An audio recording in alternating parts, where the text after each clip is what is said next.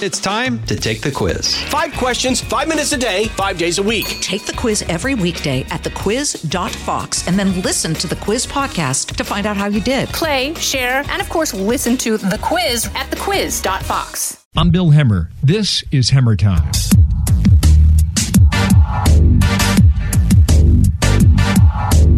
I cannot wait for you to meet my guest today. Adam Alter, welcome. Thank you very much for having me. Adam is from Sydney, Australia, and he's written a book. It's called Irresistible: The Rise of Addictive Technology and the Business of Keeping Us Hooked. Wow. And I've got questions. Excellent. All right?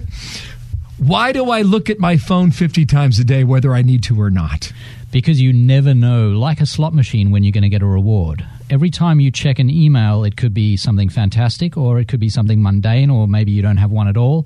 The same is true of every social media experience you have. You send something out into the world. Sometimes you get great feedback, sometimes you don't. And that question mark is something that humans find really compelling. You're a psychologist. I am, yeah. That's what my PhD is in. So you're perfect for this topic. So why does my 77-year-old father play Free Cell all day long? Or I call it solitaire. It says it's Free Cell, Billy. It's Free Cell, yeah. Well, I mean, you know, some of the mechanisms behind these games that make them so addictive are things like goals. If you create a goal for a human and the goal is open, you say something like get 1,000 followers on Instagram, or solve this puzzle, or finish a game of Free Cell, or whatever it may be. It doesn't really matter what it is. Humans love goals, and when they're open, they feel uncomfortable, and so they strive to close the goal, to close that loop. And I think that's what happens with most of these games. So it keeps you coming back on the gaming aspect. You talk a lot about gaming in your book. I do, yeah. But personally, I'm not a big gamer, but I appreciate what you offered on that. When I'm unwinding at the end of the day, I find myself staring at my iPad, just moving the screen right and left and going, well, I haven't checked that app lately. Yeah. Why do I do that? Yeah, it's like a merry-go-round. Basically, you keep returning to the same things, and when a few minutes have passed, you go back to check again.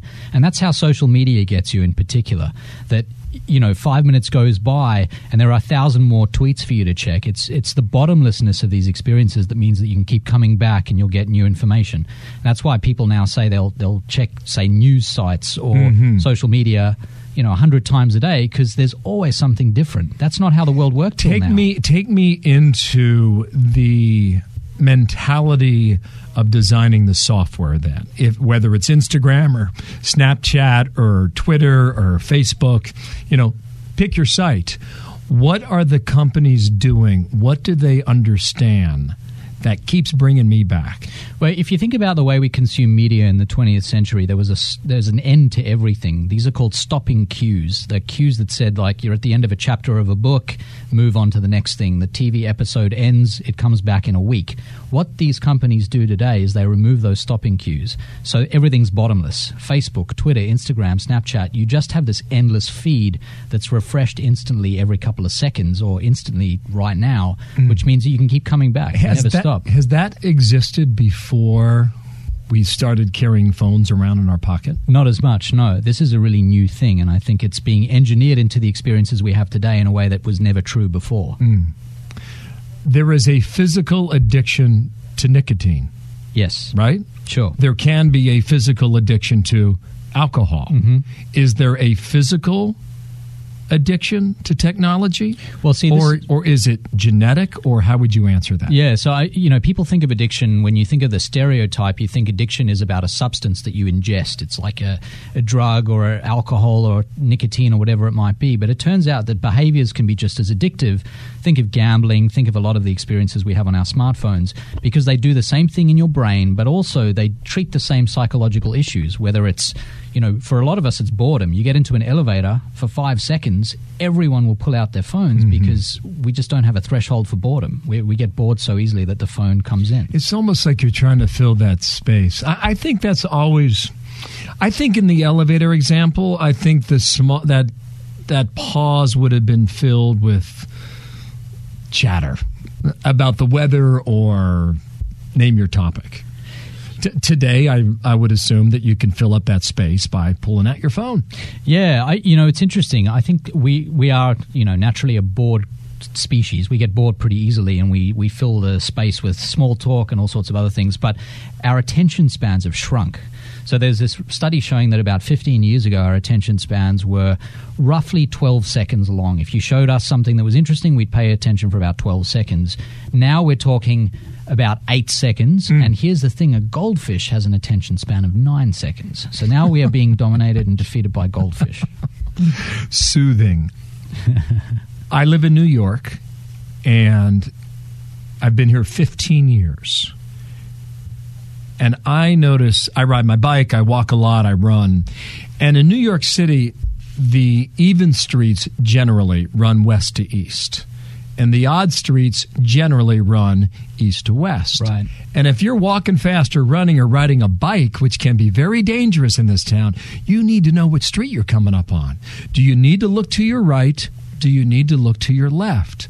And I have found over the past 2 years that I'm losing my ability to determine whether I'm coming up on an even street or an odd street. And when I'm on my bike, that's a very dangerous possibility. Does that fit into what you are describing? Yeah, we're basically always multitasking now. That was never true before in the same way, that there's always a million things that are interesting to us, and a lot of them happen to just be in our pockets all the time. We know that people have their phones on them, most of us, 24 hours a day. And so you're constantly being distracted. I guess my question is, I know there are distractions all over New York City. They're on every street corner. Sure. Is my level of concentration hurt or injured or lessened because I'm always into the technology? Yeah, absolutely. I think that's right. I think so. I'm not going crazy. You're not going crazy. You're just like everyone else. You know, we all live in this social media world, this screen world, and I think it's harder and harder for us to pay attention. You mentioned something on our program, America's Newsroom, when you first appeared with us, and you said something changed significantly when Facebook added the like button. Yes. What year was that? That was 2006. So we're 11 years down the road. What changed when Facebook did that? The content on Facebook used to be mostly static. You'd post information about yourself, people would read it. And what changed was you could get feedback. So now when you posted something, people could say, I like that, or they could say nothing. And so you were very sensitive to the number of likes you were getting, whether people were ignoring you. It was basically this engine for social feedback, which humans find absolutely fascinating. Let me read a few things that I think these come from you. So confirm or deny, Adam. Absolutely. 70% of office emails are read within 6 seconds of arrival. Isn't that crazy? 6 seconds. I mean, it's no time at all. But the minute you have a ping, you know when you've got your phone in your pocket and it's on vibrate and it vibrates and you know you've got a message, you cannot concentrate on anything else fully until you check what that message or email is. And that's what happens in the office space. That's why it's only 6 seconds. Now, it did not say respond within 6 seconds. It just said... It just check. Yeah. 80% of teenagers check their phones at least an hour. Yeah. I'm sorry, at least once an hour. At least once an hour. I thought it'd be more. That's out of date now. Yeah, no, I would say it's now probably once every few minutes. I mean, that's the idea that teens are checking their emails, every, say, 10 minutes or 5 or 10 minutes is uncontroversial now, and I think it's absolutely true. Yeah. 46% of people, I don't know what the study is, so you go ahead and determine. Sure. 46% of people say they could not bear to live without their smartphone. Some would rather suffer physical injury or injury to their phones. Yeah. Where does that come from? Yeah, this is research where you ask people, imagine that you had to make a choice. Obviously, it's not a pleasant choice, but you've got to decide either you will have a bone in your hand broken or you will have your phone broken right now. Which one do you choose? Which seems like it should have an obvious right answer. Right. But almost half of all people will say, that's really tough. I think I'm going to go with the broken bone in the hand because at least while I'm recovering, as long as I can use the other hand, I can use my phone. Unbelievable. It's crazy, yeah. It's an extreme result. There's something called no mobile phobia, which is shortened to nomophobia. Nomophobia. So you're a psychologist. What is that? Nomophobia, if you imagine going out, you walk out the door, you head to work, you're 20 minutes into your journey, you realize you've left your phone at home, or say you have your phone in your pocket, it drops and you watch in slow motion as it hits the ground and shatters.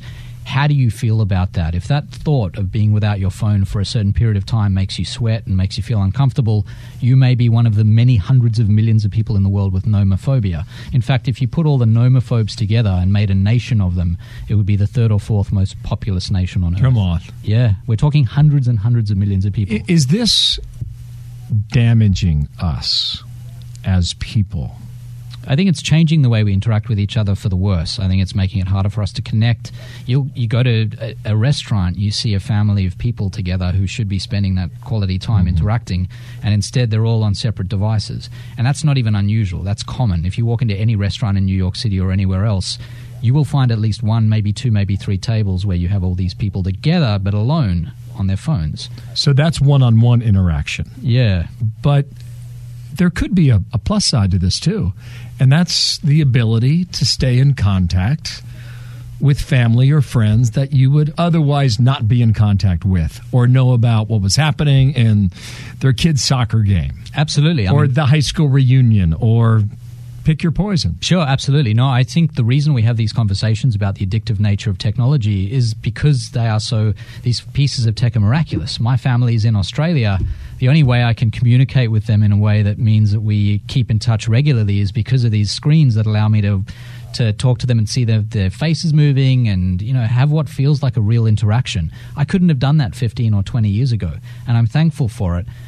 But it's so engaging that you end up just leaving the real world behind sometimes. So you then are trying to explain how you can use this to your advantage, but to be aware of how it could be a disadvantage in your life. Exactly, yeah. There's always a balance, right? I mean, I'm not saying we should roll back to the 1950s here, that no one should have any technology, but I think it's so hard for us now to live in the real world without screens around that it's important that we try hard to at least capture some of our time, make it sacred, make it screen and tech-free.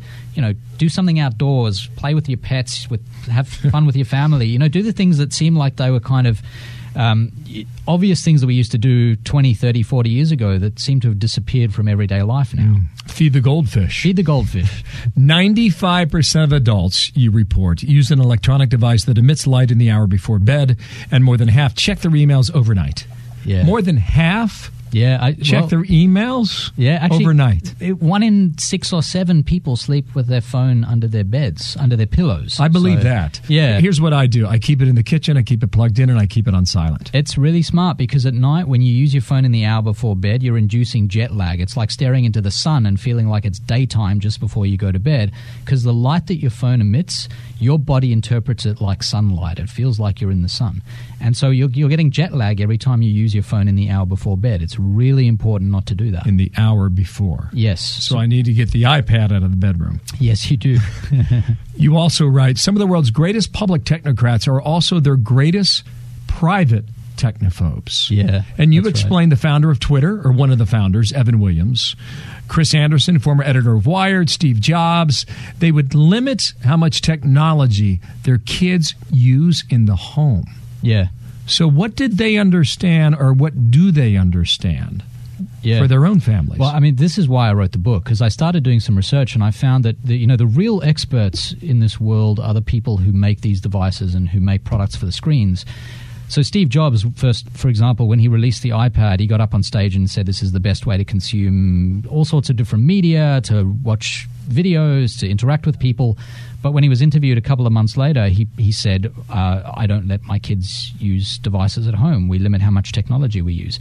So I think they understand that these screens get in the way of social lives, of development, mental development for kids, and that they're quite damaging if they're overused. And a lot of these experts keep their phones from their kids. That must surprise a lot of people. I think it does. You'd expect that, if you're in the tech business, that you're going to show your kids as much tech early on as you can so that they're up to speed. But these are the people who know what technology does, and they are concerned. Couple of suggestions then for our listening audience. What would you say about being mindful about how technology can invade your life? Yeah, I think the two best things you can do, the first thing is to carve out at least part of the day where your screens are not around. So what I say to a lot of people, and I follow them as they've done this, is start out with, say, dinner time. We have dinner every day. Make dinner time a screen-free time for you, no matter whether you're alone, with other people, at a restaurant, at home, and it'll become a habit. And you'll see that it'll be hard at first because you'll have FOMO. You'll wonder what you're missing out on. But then you'll start to feel really good about it, and you might even expand it to other areas of your life. But of course, for a lot of us, for much of the day, we need our phones with us. The best thing to do is to turn off as many push notifications as you can, because what you're allowing then is every time your phone pings you and says, you have a new message, you should check this thing on Twitter or whatever, you're giving control over to your phone instead of having the control yourself. The less of that you have from the phone, the less you give it that power, the better, because that means you can return to the phone whenever you want to check things. Is that easier said than done?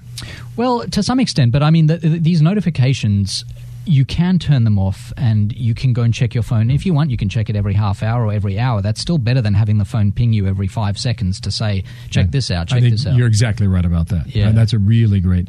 My mother asked me 6 months ago, Billy, I keep seeing these things from all my friends, and how do I get out of this? And I showed her exactly that. Yeah. Notifications on Facebook. Don't check email, you suggest, after 6 o'clock at night. Yeah, look, there are companies in Europe now that do this. What they have is, my favorite example is this Dutch design firm in the Netherlands, and what they do is they tether the desks in the company to the ceiling, and at 6 p.m. it doesn't matter what you're doing, if you're working there, the desks automatically rise on this kind of winch. They're cranked up to the ceiling, so you have to stop using email at 6 p.m. and they turn the room into a yoga studio. That's great. Which is a fantastic idea. Now, we can't all stop using email at 6 p.m., but I think the basic idea stands that you should have a cutoff period where now is my time when I'm not going to be. Honestly, I could not do this job if I turned off email at 6 o'clock at night. It's true for many of us actually now. A lot of jobs require that we're that hooked in. The network effects are such that in a lot of our jobs, we need to be online all the time, or almost all the time, which makes it even more important that we carve out time. We are just now beginning to understand how to grapple with this. Yeah. Would you agree we're in the early stages? Very new issue, yeah. These forms of tech have only been around for 10 years. Are you able to see what comes next then in our ability to manage this? Well, I think we're becoming smarter about it. I think as consumers, we are learning how to turn off some of the hooks that are embedded and baked into these products. So turning off push notifications is a great example of that. I think we are going to become savvier as a species consuming these forms of tech over time. But I think we also need to demand a little more from the companies that produce them, that they care about our well-being. Like what? Like, there are certain tools that are baked into a lot of these products, and the companies pick and choose them and they bake them into the products, but they don't have to be in all of them. We might start to demand that they have things that, options, for example, where we can turn off certain things. Like push notifications used to be kind of a consistent feature of these products, and it was very hard to turn them off. Now on the phones, it's easier to do that because we've demanded that. We demand certain privacy settings as well, the ability to turn off how much of our information is shared. I think as consumers, we are starting to become more demanding. I wonder, as we change as consumers, how long before the technology companies change again? Well, it's an arms race, right? And they're going to keep changing and keep making their products as hard for us to resist as possible. There is no real solution except to say that, we demand from companies that they are environmentally sound in their practices. We don't want them dumping pollutants in the water. And we used to not care about that so much, but we care about it more now. And I think what's happening in the tech space is we're demanding that these companies think more about what their products are doing to us as consumers. We will start to demand more things from them.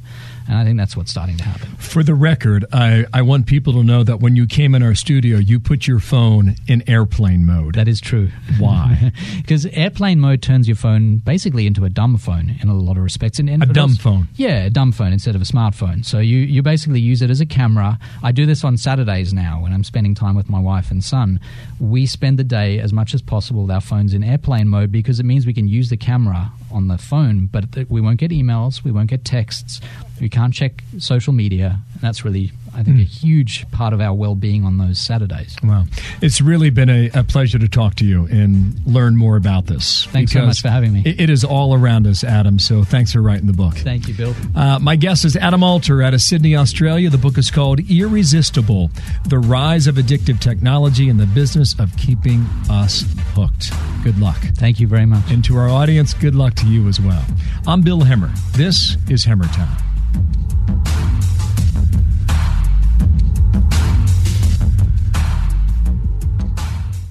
From the Fox News Podcasts Network, subscribe and listen to the Trey Gowdy Podcast. Former federal prosecutor and 4-term U.S. Congressman from South Carolina brings you a one-of-a-kind podcast. Subscribe and listen now by going to foxnewspodcasts.com.